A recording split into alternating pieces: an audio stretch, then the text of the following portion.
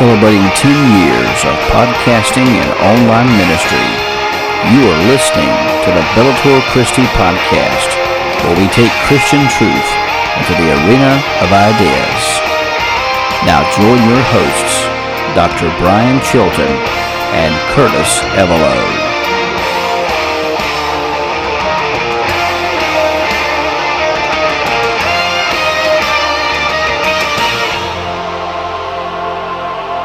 Coming to you from Pilot Mountain, North Carolina, and Ronan, Montana. This is the Bellator Christi podcast, where we take Christian truth into the arena of ideas. This is yours truly, Brian Chilton, here representing the North Carolina side, and Curtis Evelo, representing the Pacific Northwest, as where he's bringing it to work the nation and the world from Ronan, Montana. So we want to thank you for being with us. And Cowboy Apologist, he is all ramped up and ready to go. And so he's got the coffee. I just tried this new. We need to get some Bellator Christi coffee mugs. Yes, we do. I'm trying this new Starry. I heard about this. So it used to be Sierra Mist Starry. Pretty good. I'm shooting for the stars tonight with Starry. Shooting for the stars. Too much fun. Before we get started, just want to let everybody know that the book I'm writing on heaven, Conversations About Heaven, it's just about ready. We've got a few more details to add, and so it should be going to the publisher soon. So we'll give you more updates. Hopefully we'll have a publication date by the end of this season. But if not, stay tuned to Bellator Christi and our social media accounts. Our seasons last from September to May. So surely goodness will have something for you by May. It may be published by May, or it is possible that we'll have a date for you. But stay tuned as we end this season in May. We'll have that we'll have that more information on that coming up as well. I do have some interviews we have in store for you. We're hoping to have Dr. Chad Thornhill. We've got to clarify or confirm that with him, hopefully coming up in the next few weeks as we do a podcast on Romans 9. Then after our soteriology, or at the conclusion, first, what was that? I'm excited for that one. That's going to be a fun one. What's in that coffee I've got? Yeah, it's just straight coffee. Good stuff. But hopefully we'll have Chad Thornhill with us coming up here in a few weeks. Again, we got to confirm the date. And then at the end of our soteriology season, our series, we're going to have Dr. T.J. Gentry with us, as he has a new book coming out, Leaving Calvinism, Finding Grace. So he'll talk more about that book, and he'll give us hopefully some information as to when that book will be published as well. We are actually working on a book, a collaborative book project, the first of its kind, with the Bellator Christi team on the topic of creationism. So come season 7, September of this year, when season 7 begins, we should have more information concerning that book for you.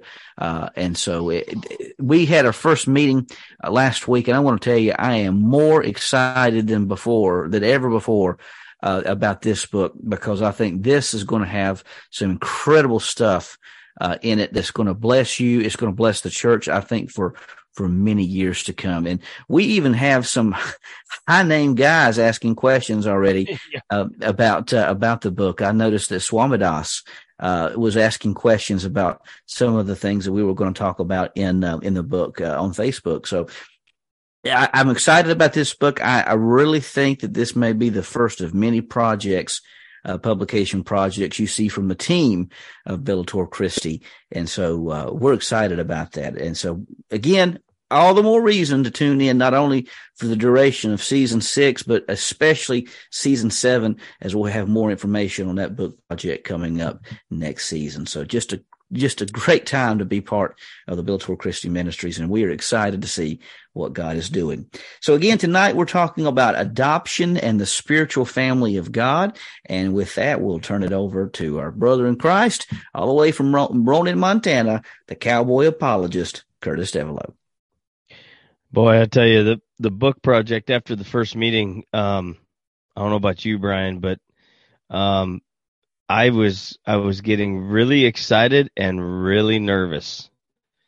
I was getting I nervous think, because I'm like, oh, that's a lot of pressure on like, just for like me putting it into that type of a format, 20 some pages for a chapter, and then, listen to some of these.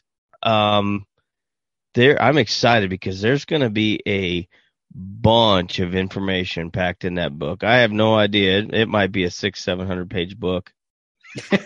well, we're thinking what the thought is if it's around the limits we're thinking of, it'll probably be anywhere between 200 to 300 pages. I can Yeah. see that, but who knows? It could go a little longer. We don't know.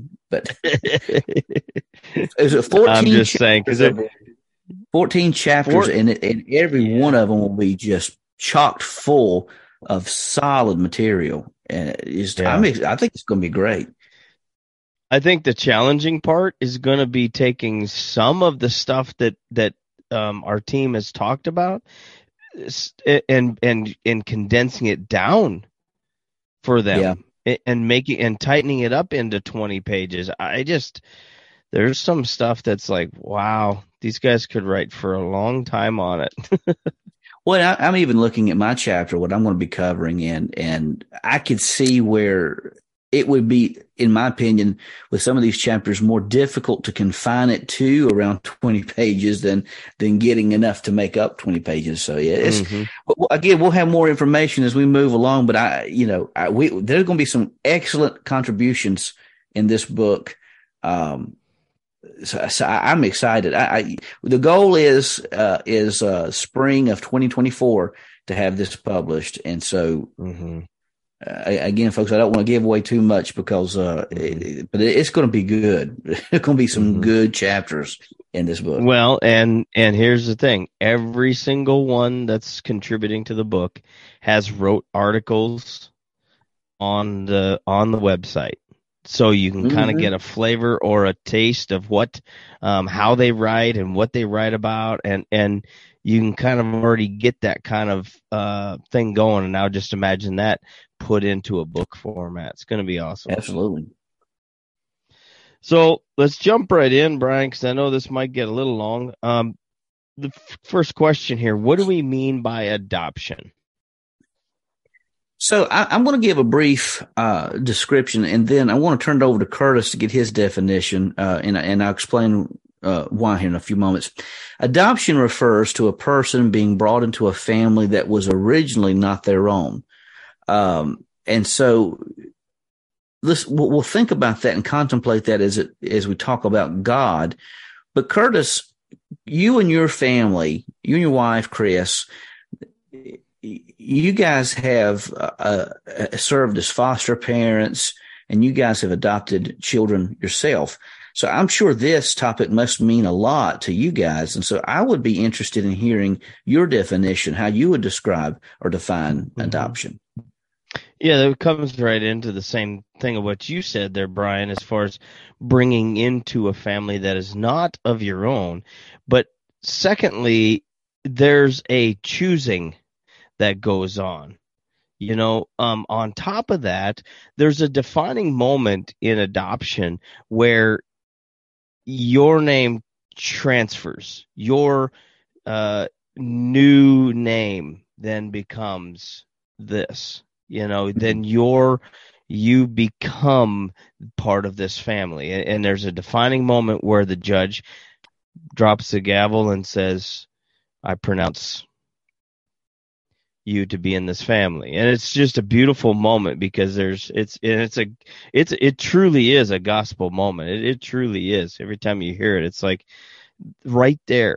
It's you're watching what God does for us in real time. How powerful. Yeah. So when we take this a step farther, as Curtis has mentioned about what God does for us, when we speak of the adoption of a child of God, we must first remember that everyone has been created by God. So in a sense, everyone is already everyone could say that God is their creator, thus being their father to a certain extent. Everything owes its existence to a sovereign creator. However, the nature of sin restricts a person from entering the personal covenant family of God. Thus, sin causes a separation, and in a sense causes an individual to become an enemy of God, because remember, God's holiness has to do something with sin, either atone the sin or destroy the sin, the sin. So if you go back to the whole imagery in Exodus and around Mount Sinai or the Ark of the Covenant, you had to go through a special ritual to enter into the presence of God to have that sin atoned. And it's not for God's protection, but it's for the person's protection entering into that covenant relationship, entering into the presence of God. So the sin causes a person to become an enemy of God. Spiritual adoption occurs when God brings a person into his family and calls that person his son or daughter. Thus, as Millard Erickson says, this transfer from a status of alienation and hostility to one of acceptance and favor is termed adoption. And I think that I've got a book at Ollie's the other day from Hank Hanegraaff, and I know he's become an Orthodox Christian of the Orthodox faith. And he mentioned something, and while I don't agree with all of his perspectives, and I haven't read all the book all the way through, but skimming through some of the sections, he was talking about how this relationship is far deeper than we ever imagined, because we are, in essence, we have entered into or been ushered into that relationship with the triune Godhead, Father, Son, and Holy Spirit, planned by God, ordained by God, accomplished through the atoning work of the Son, and applied and manifested through the work of the Spirit. So in essence, we have a relationship with all three eternal persons of the triune Godhead. And what an amazing thing that is to stop and consider. Yep. I think he's right in that we don't give that enough attention these days. Well, I'd have to agree. I mean, we also don't talk about why we need that. You know, there's a lot of that talk that's going on about, you know, just be friends with Jesus. Well, it's more than that. You know, when you said atoning, atonement, any of those things, it just the festivals just come to my mind constantly. No matter where we're at or what we're doing, you start mentioning those kind of things, those are the things that pop into my head. And you know, the rituals that Moses laid out, that God gave him, that Moses laid out for the Israelites, the you know, Yom Kippur is an atoning sacrifice, something that had to be done for salvation. Absolutely. So anyway, when does adoption occur for the child of God? Well, adoption occurs the moment a person enters into that relationship with Christ. So the moment a person is justified, that person is essentially adopted at that moment in time. And so we've got some passages of scripture that we want to mention tonight. And so we're bringing up the handy dandy Logos Bible software. And so we've got several things we want to mention tonight. And Curtis, I'll have you, if you will, well, actually, I'll go ahead and read the first verse and then have you read the second verse, and then I'll read the third, and we'll go on from there.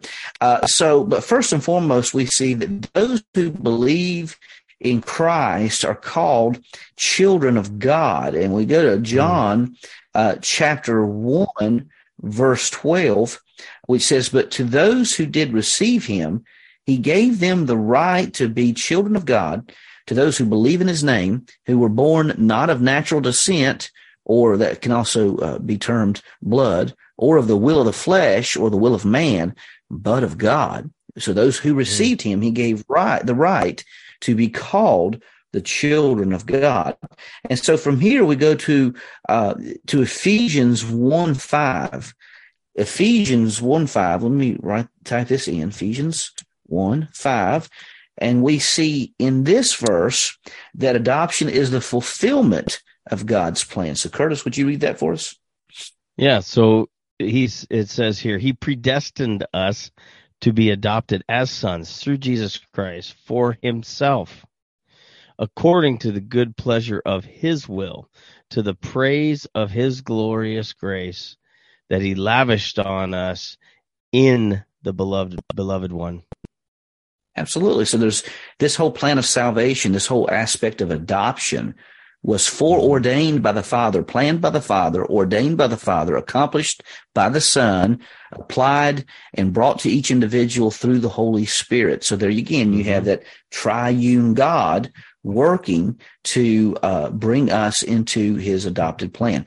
And so Paul also associates adoption with justification in Galatians 4:4 and 5. Let's go there. Galatians 4:4 and 5 says and I won't go ahead and read this on down to 7. When the time came to completion, God sent his Son, born of a woman, born under the law, to redeem those under the law, so that we might receive adoption as sons. And because you are sons, God sent the Spirit of the Son into our hearts, crying, Abba, Father. So you're no longer a servant or slave, but a son. And if a son, then God has made you an heir. And we're going to come back to this passage of Scripture as we move on in the podcast tonight. So there again, adoption, it comes through Christ, applied by the Spirit, but foreplanned by the Father himself.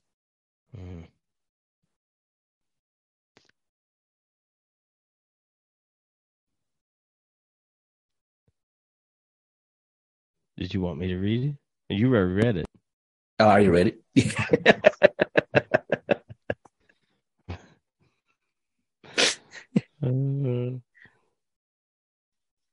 We got some more for you. Don't worry. Got a lot more, in fact.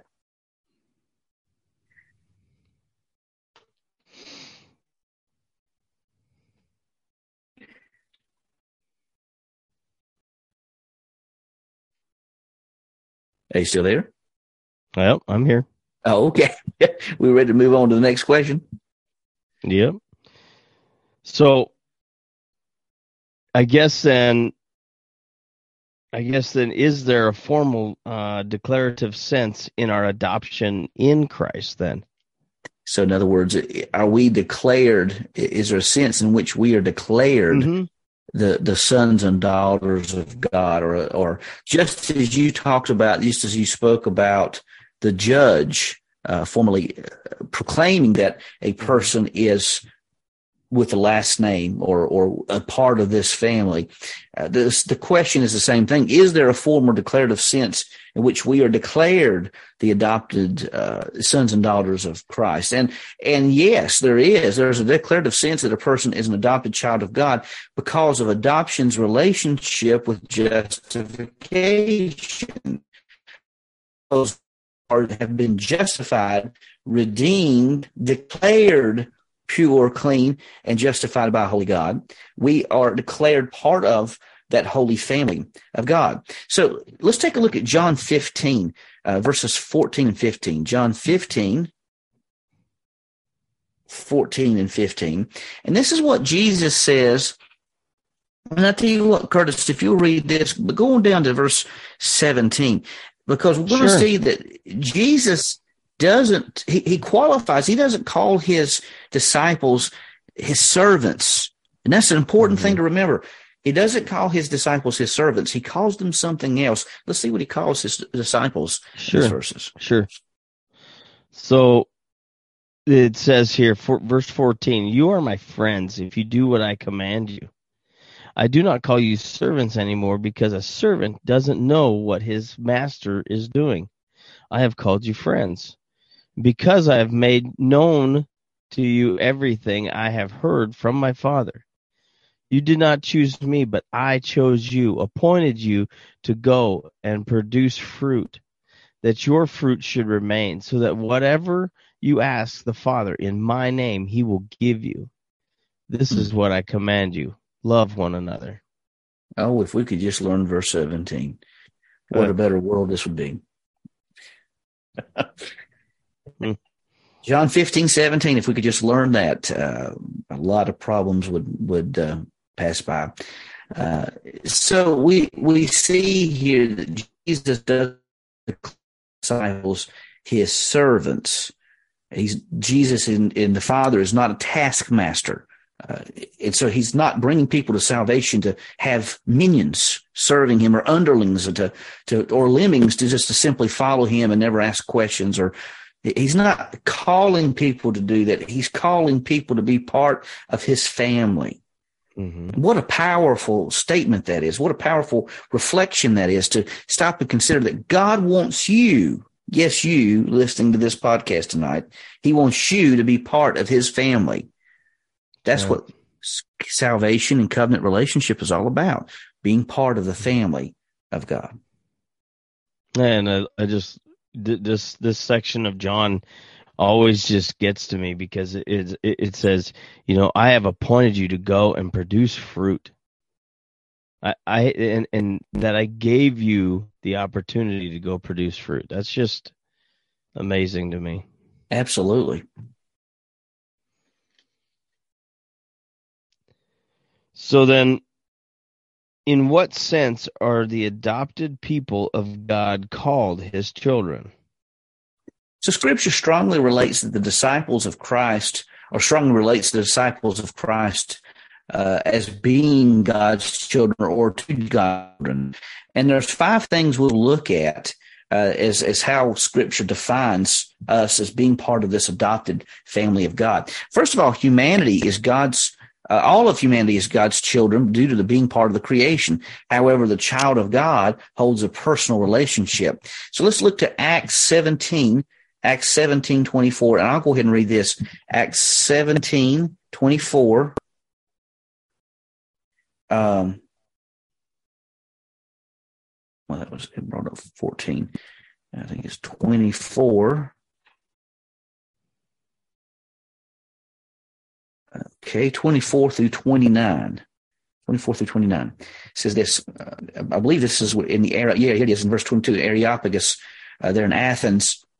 Paul is telling the Athenians, the God who made this world and everything in it, he is the Lord of heaven and earth, does not live in shrines made with hands.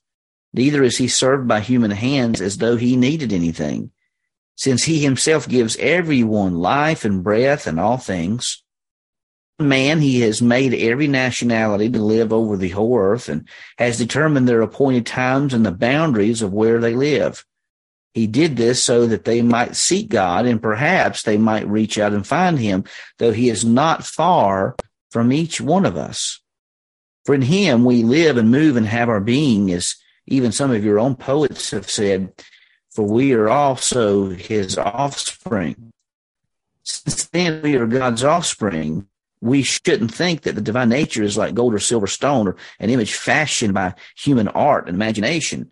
And so, and going down to verse 30 and 31, therefore, having overlooked the times of ignorance, God now commands all people everywhere to repent, because he has set a day where he's going to judge the world in righteousness by the man he has appointed. Mm-hmm. He has provided proof of this to everyone by raising him from the dead. So here again, you see Paul is speaking to the fact that we are all, in a sense, God's children, because he's made everyone. But we enter into that personal relationship, that personal covenant relationship with God through Christ, as evidenced by Christ's own resurrection. Now, that's the gospel in a nutshell right there. Man, Acts 17, another one of my favorite sections of the Bible. Just, imagine Paul just walking through that area, pondering and looking at all these statues and idols and stuff, and just thinking to himself, man, these people are really devoted to just dumb stuff. You know? Yeah. So first we see all humanity is God's children due to being part of the creation. Secondly, Paul notes that the discipline that God brings to his children. Here we go to Hebrews 12, 5 through 9. We'll have you read this here, Curtis. Hebrews 12 and 5 through 9.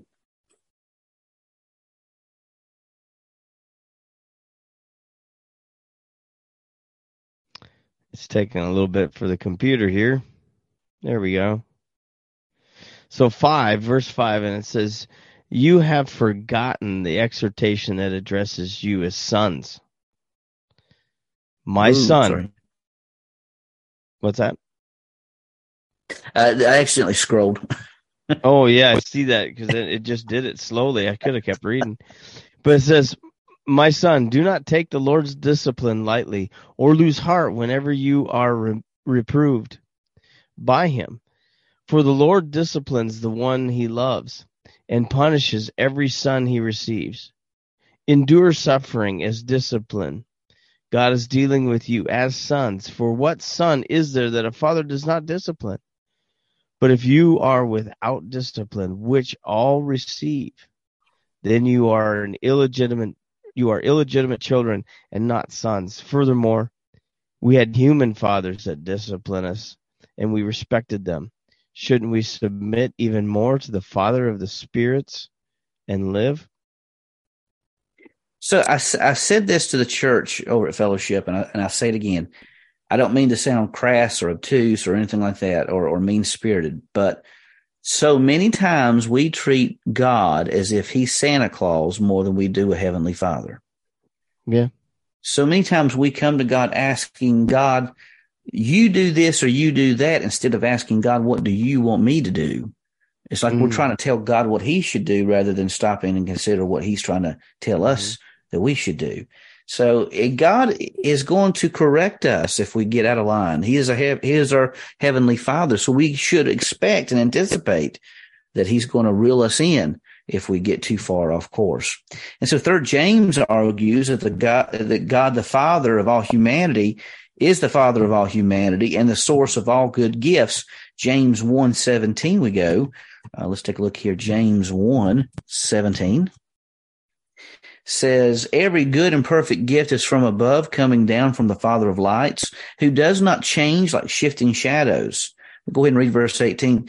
"By his own choice, he gave us birth, the word of truth, so that we might be a kind of first fruits of his creatures." So God is the source of every good and perfect gift. So fourthly, we see the prophet Malachi notes the common connection that we all have in God, being our Father, in Malachi 2:10. And Curtis, I'll have you read this. Malachi 2:10. There we go. Yeah. Internet's a little slow. Here it is. "Don't all of us have one Father? Didn't one God create us? Why then do we act treacherously against one another, profaning the covenant of our ancestors? Judah has acted treacherously and detestable, and a detestable act has been done in Israel and in Jerusalem. For Judah has profaned the Lord's sanctuary, but which he loves, and has married the daughter of a foreign god." Ooh, ouch. "May the Lord cut off from the tents of Jacob the man who does this, whoever he may be, even if he presents an offering to the Lord of armies." So here we see that the common connection is that God is one Father of us all. We don't have many heavenly fathers. There's one Father. That's God the Father.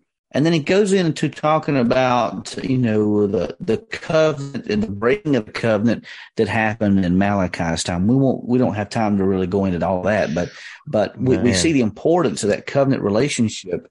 And we also see the fact that one God created us all. And so we're all part of, especially, believers in Christ, we're part of the same family. We all serve one God. We all serve one Christ. We're all filled with one Spirit. And so that's an important distinction to consider. And so John also, and this is our last point of this section, John also speaks to the special relational distinction that believers have with God in 1 John 3:1. Let me go to 1 John 3:1. 1 John 3:1. See what great love the Father has given us that we should be God's. Let me start over. See what great love the Father has given us that we should be called God's children, and we are. The reason the world does not know us is that it didn't know Him. I'm going ahead and read on down to verse 3. Dear friends, we are God's children now, and what we will be has not yet been revealed. We know that when He appears, we will be like Him, because we will see Him as He is. And everyone who has this hope in Him purifies himself just as He is pure. So we're part of this one common family that God has given us, and He's given us the ability, the blessedness of being called the children of God. And what a powerful thing that is, to be part of that adopted family of God. Yeah. So then, what benefits come by this adoption? Oh, there's numerous. And I looked through some of the theology books, and I pulled out some things here, and I added a few myself. But it's all together, I think we can see at least, and these are not exhaustive by any stretch of the imagination. This is just a limited scope. There are many other benefits we could add, but 5 that I would like to discuss here. First, consider the ethical traits that God shares with His family. God shares His kindness. He shares forgiveness, compassion with us. And in like manner, we are commanded to share those same attributes with our fellow man. Now let's go to Ephesians 4:32. Ephesians 4:32. Ephesians 4:32. And Curtis, I'll ask if you'll read this for us.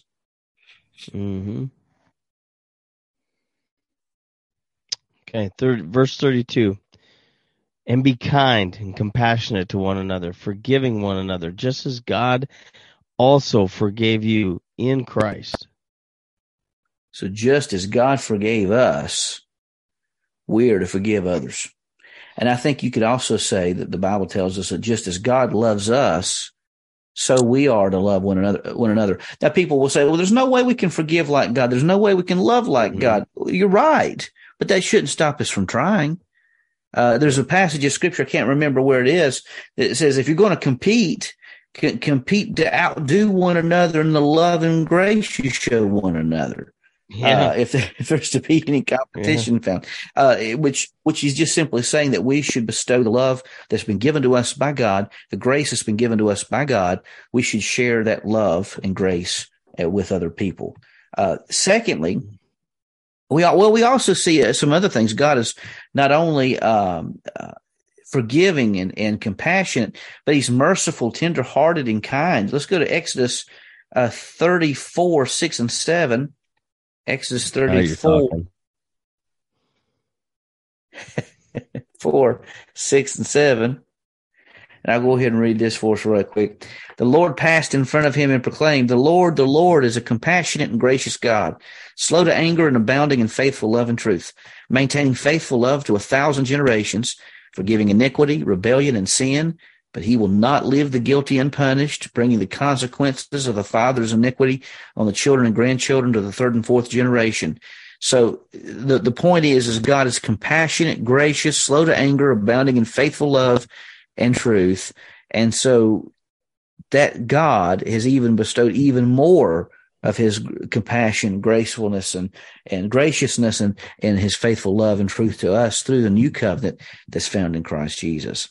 So let's take a look also at Psalm 103, 8 through 14. 103, 8 through 14. Psalm 103, 8 through 14. And so, Curtis, I'll see if you'll read this for us. Sure. So in this, it says, verse 8, the Lord is compassionate and gracious, slow to anger, and abounding in faithful love. He will not always accuse us or be angry forever. He has not dealt with us as our sins deserve or repaid us according to our iniquities. Think about this. Jesus hasn't even been on the face of the earth yet. And this is being said. So, for as high as the heavens are above the earth, so great is the faithful love towards those who fear him.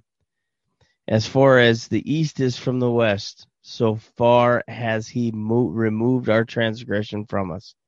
Oof. As a father has compassion on his children, so the Lord has compassion on those who fear him.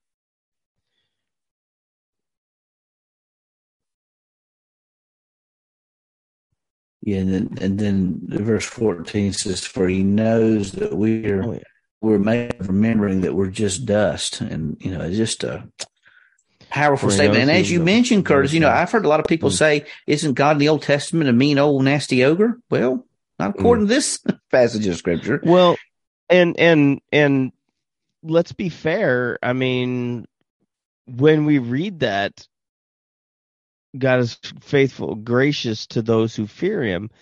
In that word fear, what does that mean? You got logos right here. Let's see what the definition of that word fear means.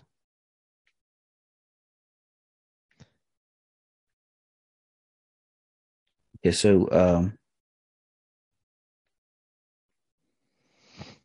what verse are you talking about? So I think it was down 12.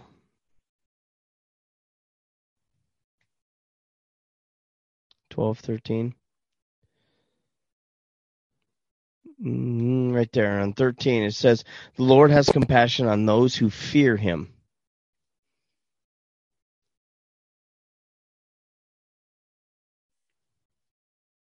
So verse 13. Mm-hmm.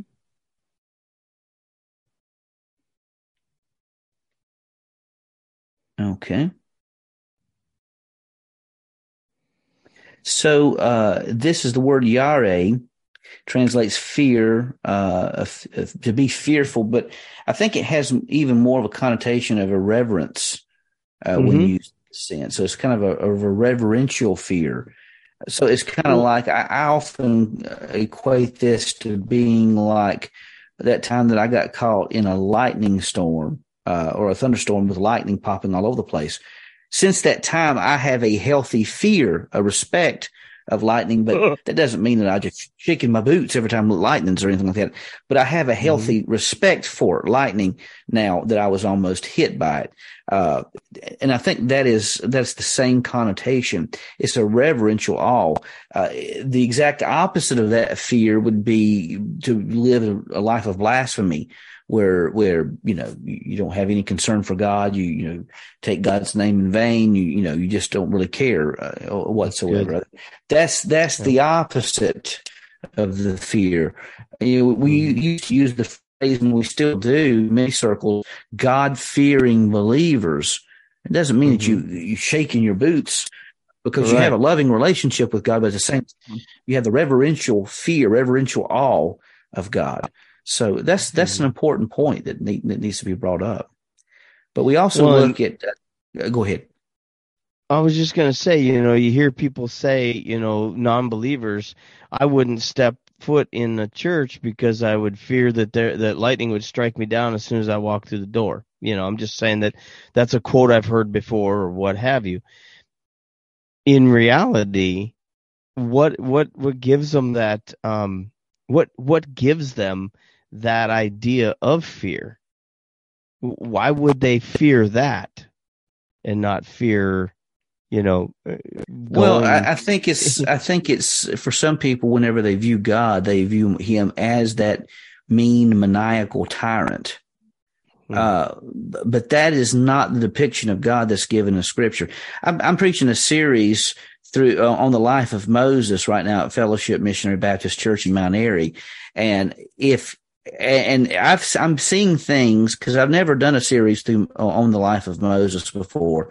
And I'm seeing, you read passages of Scripture where God says he's going to wipe out the nations, and things of this nature. Of course, God really wasn't going to do that. It wasn't that God's a liar. I think in some ways he was testing Moses and preparing the younger generation to enter into the promised land, because the older generation, he knew they weren't going to go in there because they were too afraid. They didn't have that. Mm-hmm. They didn't have that trust of him that they needed to enter into the promised land. But as I read this passage of scripture, I don't look at God as being a mean tyrant. I look at the grace he has and the patience he had with these people, because I mean, they were talking about, so we're fed up with God. We'd rather be slaves in Egypt, go back to Egypt and be slaves there under their tyrant, under their maniacal leadership. We would rather be their slaves than to receive the blessings of God and enter into the promised land. I mean, talk about slapping God in the face. Yeah, they did, but God didn't wipe them out. God didn't do anything of that sort. God had far more grace with those people than I think any other person in history ever would. So I think God demonstrated really his graciousness in that story far more than I ever realized whenever I gave it a cursory reading in the past. That's good. So let me move on to the next one, as we take a look at Romans 5:1. In Romans 5:1, we see the adopted children of God experience peace. We're talking about the benefits that come with this adoption. We talked about the ethical traits as we experience the characteristics, the attributes of God, his faithfulness. Here we experience peace. And Romans 5:1 says, therefore, since we've been justified by faith, we have peace with God through our Lord Jesus Christ. We've gained access to him by faith into this grace in which we stand, and so on and so forth. But we experience peace. And listen, our nation is broken. Our nation is broken right now. We have a lot of hurting people. We have a lot of people who are scared to death about what will come. We have a lot of people who are frightened, who can't even go out their door without worrying about being shot or worried about something happening to them. We live in it's a fear-mongering society anymore. But we can have that peace that transcends all understanding, that peace found in God. So third, adopted children receive reconciliation with God and have the ability to reconcile with others. And let's take a look at verses 8 and 10 of the same chapter. So let's read verse 8, and then we'll go. Well, if you want to just go ahead and read on down there, that'd be fine too. Verses 8 and 10, or through 10. Wait for that. There we are. So it says, verse 8, but God proves his own love for us, in that while we were still sinners, Christ died for us.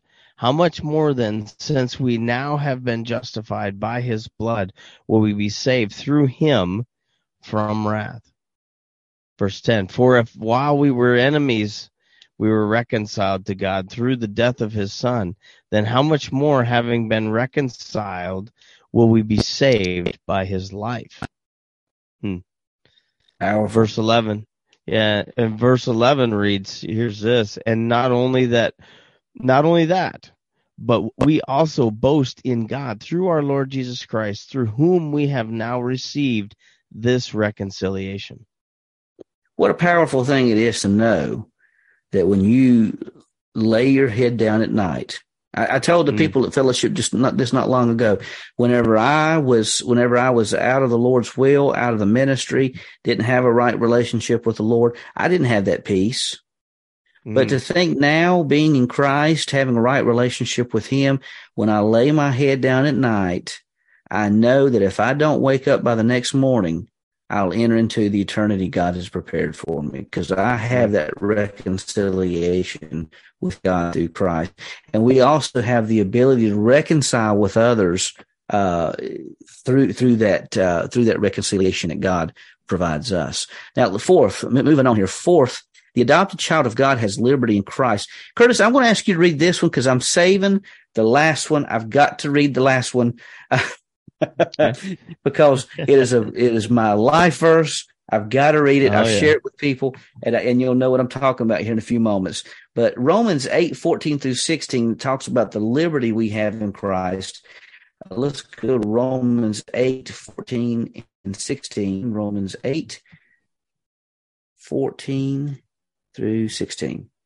And actually go on down to 17 if you want to. Just waiting on the computer here. Oh, that's no problem. We got to have our internet dropped to us by snail mail, just so it takes a little while. So, brother, I 14. understand completely. You go on down the few miles from here, and they have perfect internet here. We're on that same snail mail. I don't know what it is. We're handicapped by living out in the country. My goodness. So There's a price to paradise. Yeah, yes. Verse 14, for all those led by God's Spirit are God's sons. If you did not receive a spirit of if you did not receive a spirit of slavery to fall back into fear, instead, you received the spirit of adoption, by whom we cry out, Abba, Father. The Spirit himself testifies together with our spirit. That's something to pay attention to. That we are God's children, and if children, also heirs, and if heirs of God, then co-heirs with Christ, if indeed we suffer with him, so that we may also be glorified with him. Amen. So we have the Spirit of God communing with us. This is why I tell people all the time, there's nowhere you can go that God's not already with you. There's not a mountain high enough. There's not a valley low enough. Even a few weeks ago when I was scared out of my mind, felt as helpless as all can be, when my wife was in agonizing pain in the emergency room, I still had that assurance that the Spirit of God was with us, even in that moment. No matter what you find yourself in, no matter what circumstance, no matter where you go, if you are a part of that adopted family of God, if you're an adopted child of God, a son and daughter of God, God is always with you, and he promises that he will never leave you and he will never forsake you. And this brings us to the fifth benefit that comes from being part of the adopted family of God. And that is that we receive the fatherly care of God, which means that we are the heirs of God. Paul talks about this in Romans 8, 16 and 17, also Philippians 4, 19. But also the believer experiences the unending love of God, a love so deep that nothing can ever separate a person from the love of God. And for this, I told you I had to read this. It's my life verse, the whole section, verses 31 through 39. What then shall we say about these things? If God is for us, who is against us? He did not even spare his own son, but gave him up for us all. How will he not also with him grant us everything? Who can bring an accusation against God's elect? God is the one who justifies. Who is the one who condemns? Christ Jesus is the one who died, but even more has been raised. He also is at the right hand of God and intercedes for us. Who can separate us from the love of Christ? Can affliction or distress or persecution or famine or nakedness or danger or sword? As it is written, because of you we are being put to death all day long. We are counted as sheep to be slaughtered. But Paul goes on to say, no, in all these things we are more than conquerors through him who loved us. For I am persuaded that neither death, nor life, nor angels, nor rulers, nor things present, nor things to come, nor powers, nor height, nor depth, nor any other created thing will be able to separate us from the love of God that is in Christ Jesus our Lord. Amen. That is such, amen. If we can wrap our minds around that one truth, that will resolve a lot of fears that we have in life. That no matter what happens to you, no matter what may come, the love of God for you, that he has for you in Christ Jesus, will not change. Think about that. Not even death itself can separate you from the love of God found in Christ Jesus our Lord. No angel, no demon, no devil of hell can separate you from the love of God. So what you're saying is we can't lose our salvation? Well, now I am a Baptist, but I'm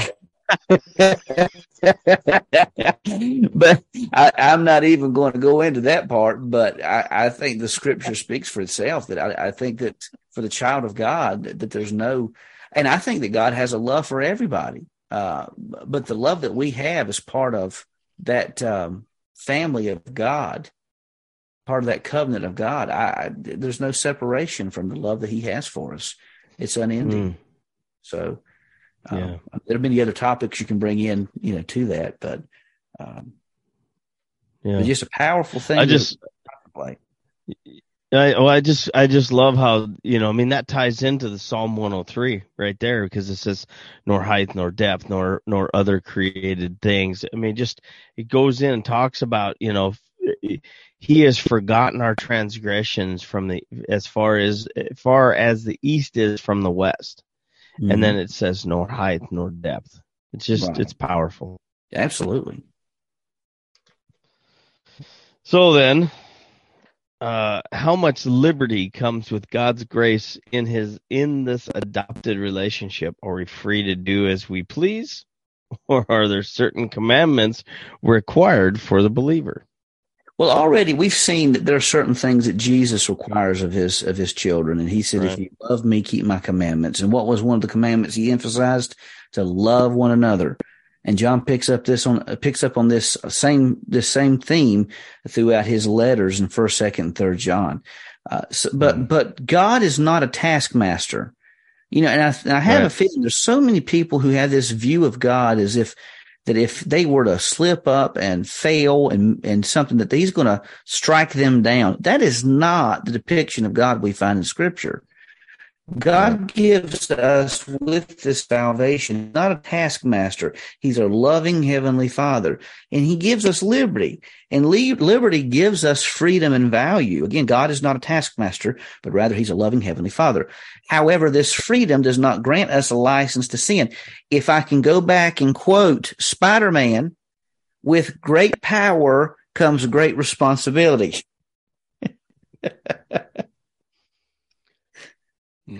It's not a scripture, but it should be. Because I think we see that same thing in Scripture. So let's take a look at Galatians 5:13 through 16. Galatians 5:13 through 16. 13 through 16.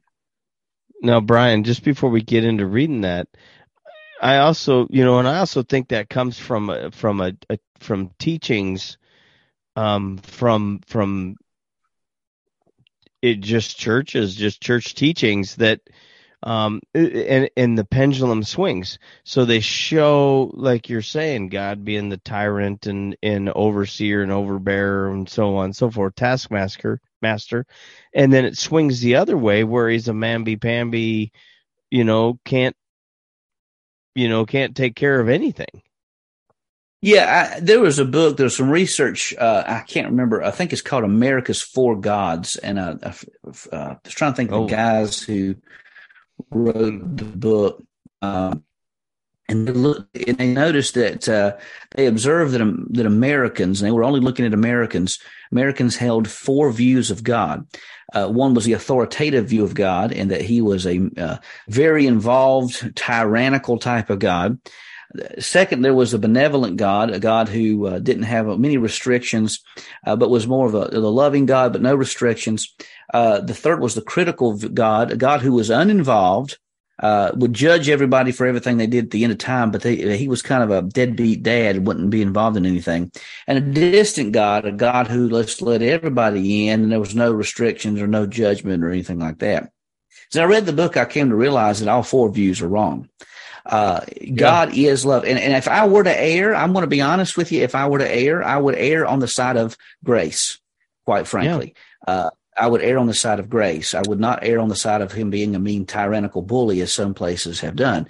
I would err on the side of the benevolent God, quite frankly. But but I think all four views are incorrect because God is a powerful, loving Heavenly Father. He does have requirements for us. He does have expectations for us because He is our Heavenly Father. Again, He's not a Santa Claus figure. He's our Heavenly Father. So again, with that grace, with that liberty comes responsibility, comes expectations. And so, yeah, I think that you're right, Curtis. I think that throughout America, we've gone from one extreme to another, when really the truth is really more in the middle if we follow Scripture. But let's take a look at verses 13 through. Let's go ahead and go on down to verse 18. So, verse 13, for you were called to be free, brothers and sisters. Only don't use this freedom as an opportunity for the flesh, but serve one another through love. For the whole law is fulfilled in one statement: love your neighbor as yourself. Verse 15, but you bite and devour one another. Watch out, or you will be consumed by one another. I say then, walk by the Spirit, and you will certainly not carry out the desires of the flesh. For the flesh desires what it is against, and what is against the Spirit, and the Spirit desires what is against the flesh. These are opposed to one another, so that you do not, or you don't do what you want. But if you are led by the Spirit, you are not under the law. So here's what this means. With this liberty that God gives us comes responsibility. So He doesn't require the observance of all the festivals of old. He's not holding us under a microscope or magnifying glass to see just how in tune we are with the law, because we're under the law of grace now.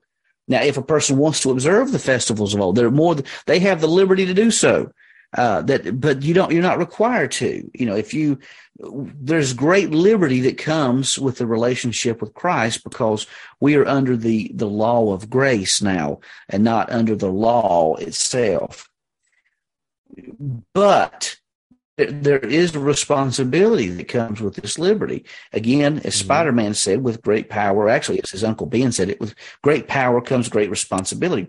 I think Paul is saying essentially the same thing. With liberty that God gives us, there is a great deal of responsibility. But the key thing in all of this is to be led by the Spirit and not by the flesh. If you're led by the Spirit, then you're going to be able to fulfill a lot of the things. You're not going to bite and devour one another. You're not going to be consumed with all of these things. You're going to seek to love God with all your heart and love your neighbor as yourself.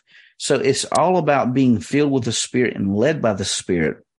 That's the true thing that brings liberty to us. But yes, there are indeed responsibilities that come.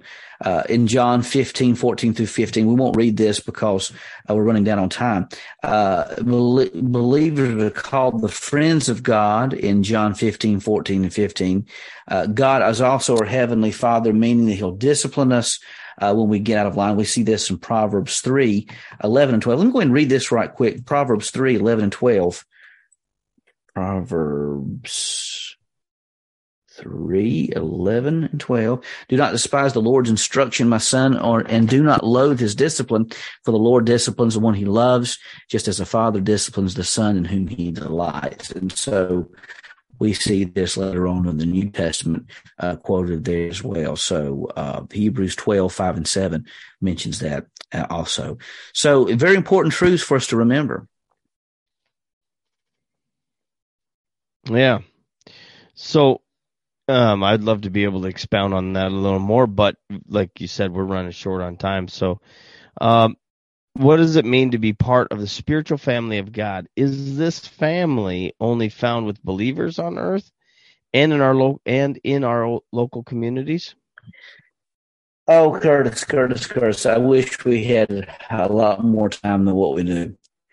What I observe is that so often believers become engrossed in their churches so as to think that only that church encompasses the body of Christ. Now, of course, we know that's not true.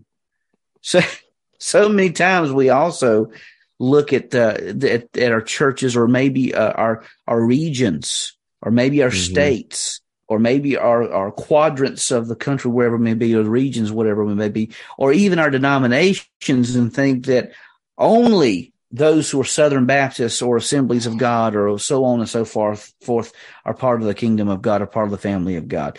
That you've got to be part of this denomination to be part of the family of God. And that's certainly not true.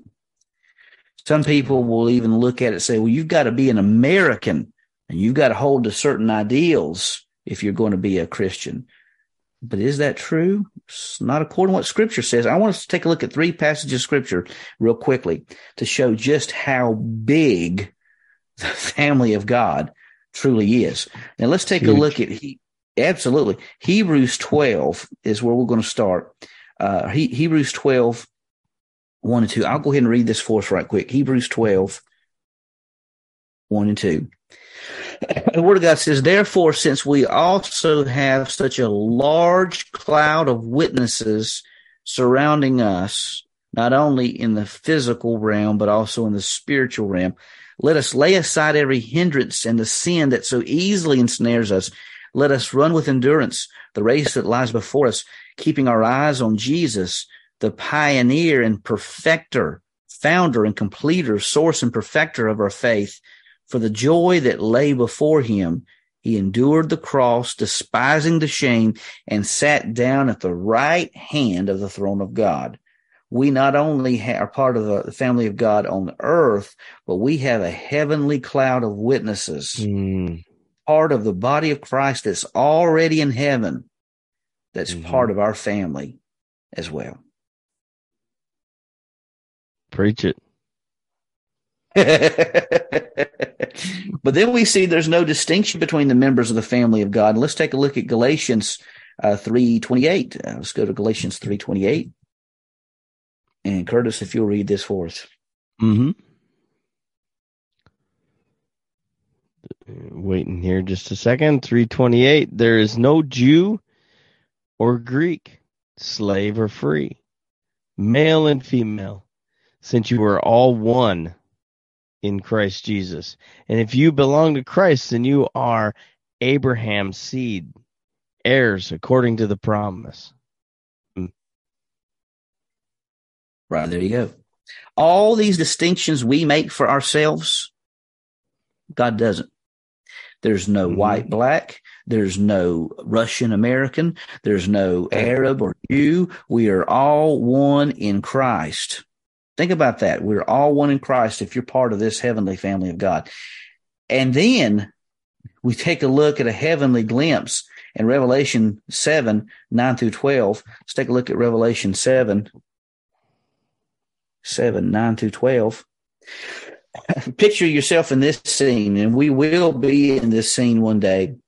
John, looking and said into heaven, says, after this I looked, and there was a vast multitude from every nation, tribe, people, and language, which no one could number, standing before the throne and before the Lamb.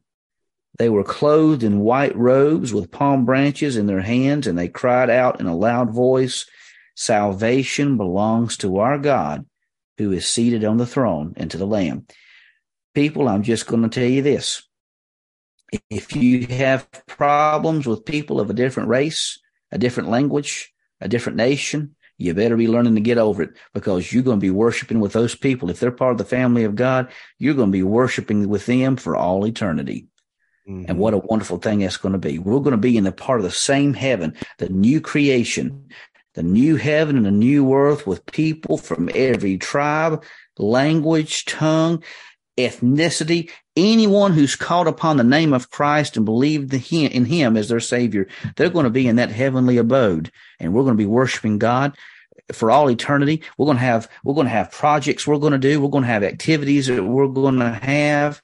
We're going to have all kinds of things that we're going to enjoy, and that heaven that God has prepared for us, it's going to be good. And in the new creation, it's going to be even better. But we've got to get past all of these things that divide us, because quite frankly, we're part of one family, serving one God, one Savior, filled with one Spirit. Praise be to the Lord. Right. I just wanted to touch on this, and this is how God works, folks. I'm supposed to teach this weekend on community, and I had a whole different message lined out. And as of it was last Saturday, I felt God kind of moving me away from that message. And as of yesterday, I had a completely different one. I had to set that one off to the side and start all over.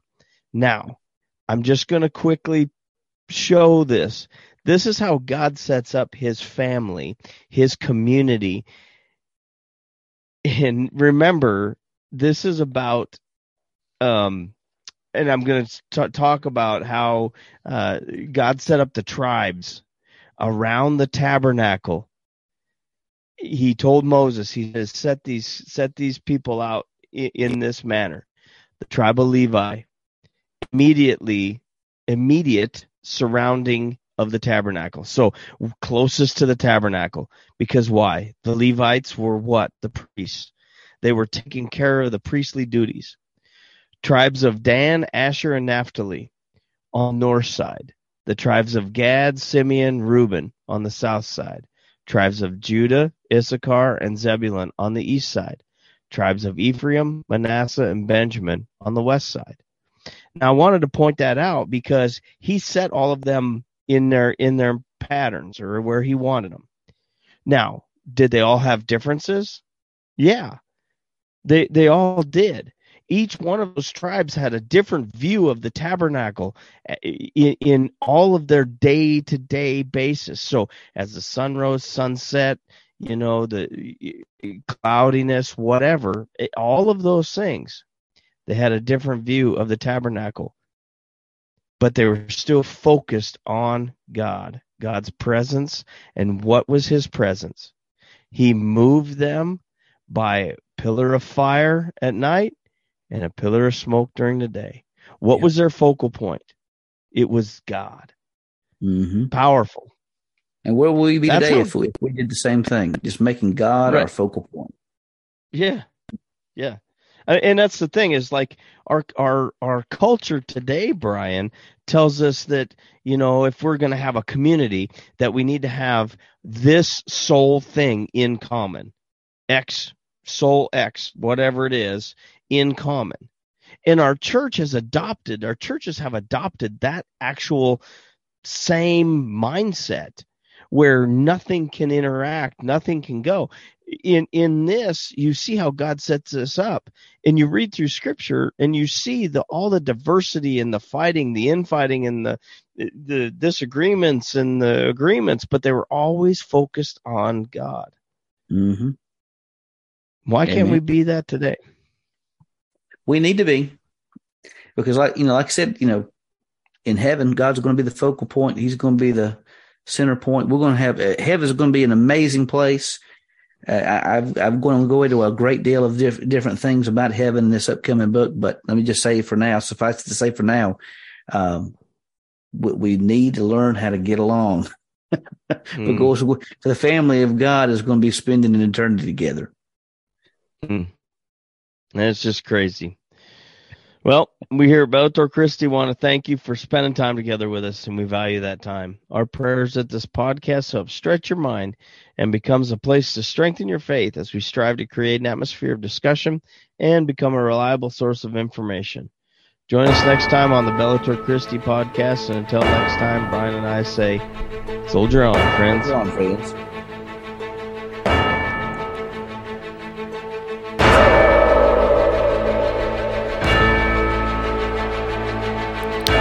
You've been listening to the Bellator Christi podcast with Brian Chilton and Curtis Evelo. This podcast is an exclusive production of Bellator Christi Ministries and is protected under Creative Commons copyright, all rights reserved. The views expressed on this podcast may not reflect the opinions of Bellator Christi Ministries and its affiliates. We thank you for listening and hope you'll consider leaving a positive review. To see more from Bellator Christi Ministries, go to bellatorchristi.com.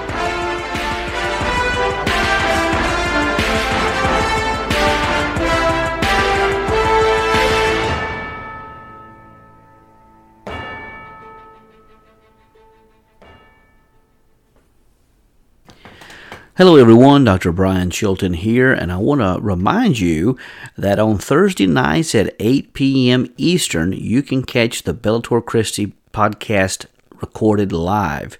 And we air our podcast on both our Facebook accounts, but also at our YouTube account found at youtube.com/Bellator Christi. At the YouTube account, you can not only catch the live shows, but we also have playlists that have all the episodes that have been uploaded to the account where you can go and look at all those episodes and catch up any episode that you may have missed. So we encourage you to go over to youtube.com/Bellator Christi, and while you're there, be sure to click the subscribe button.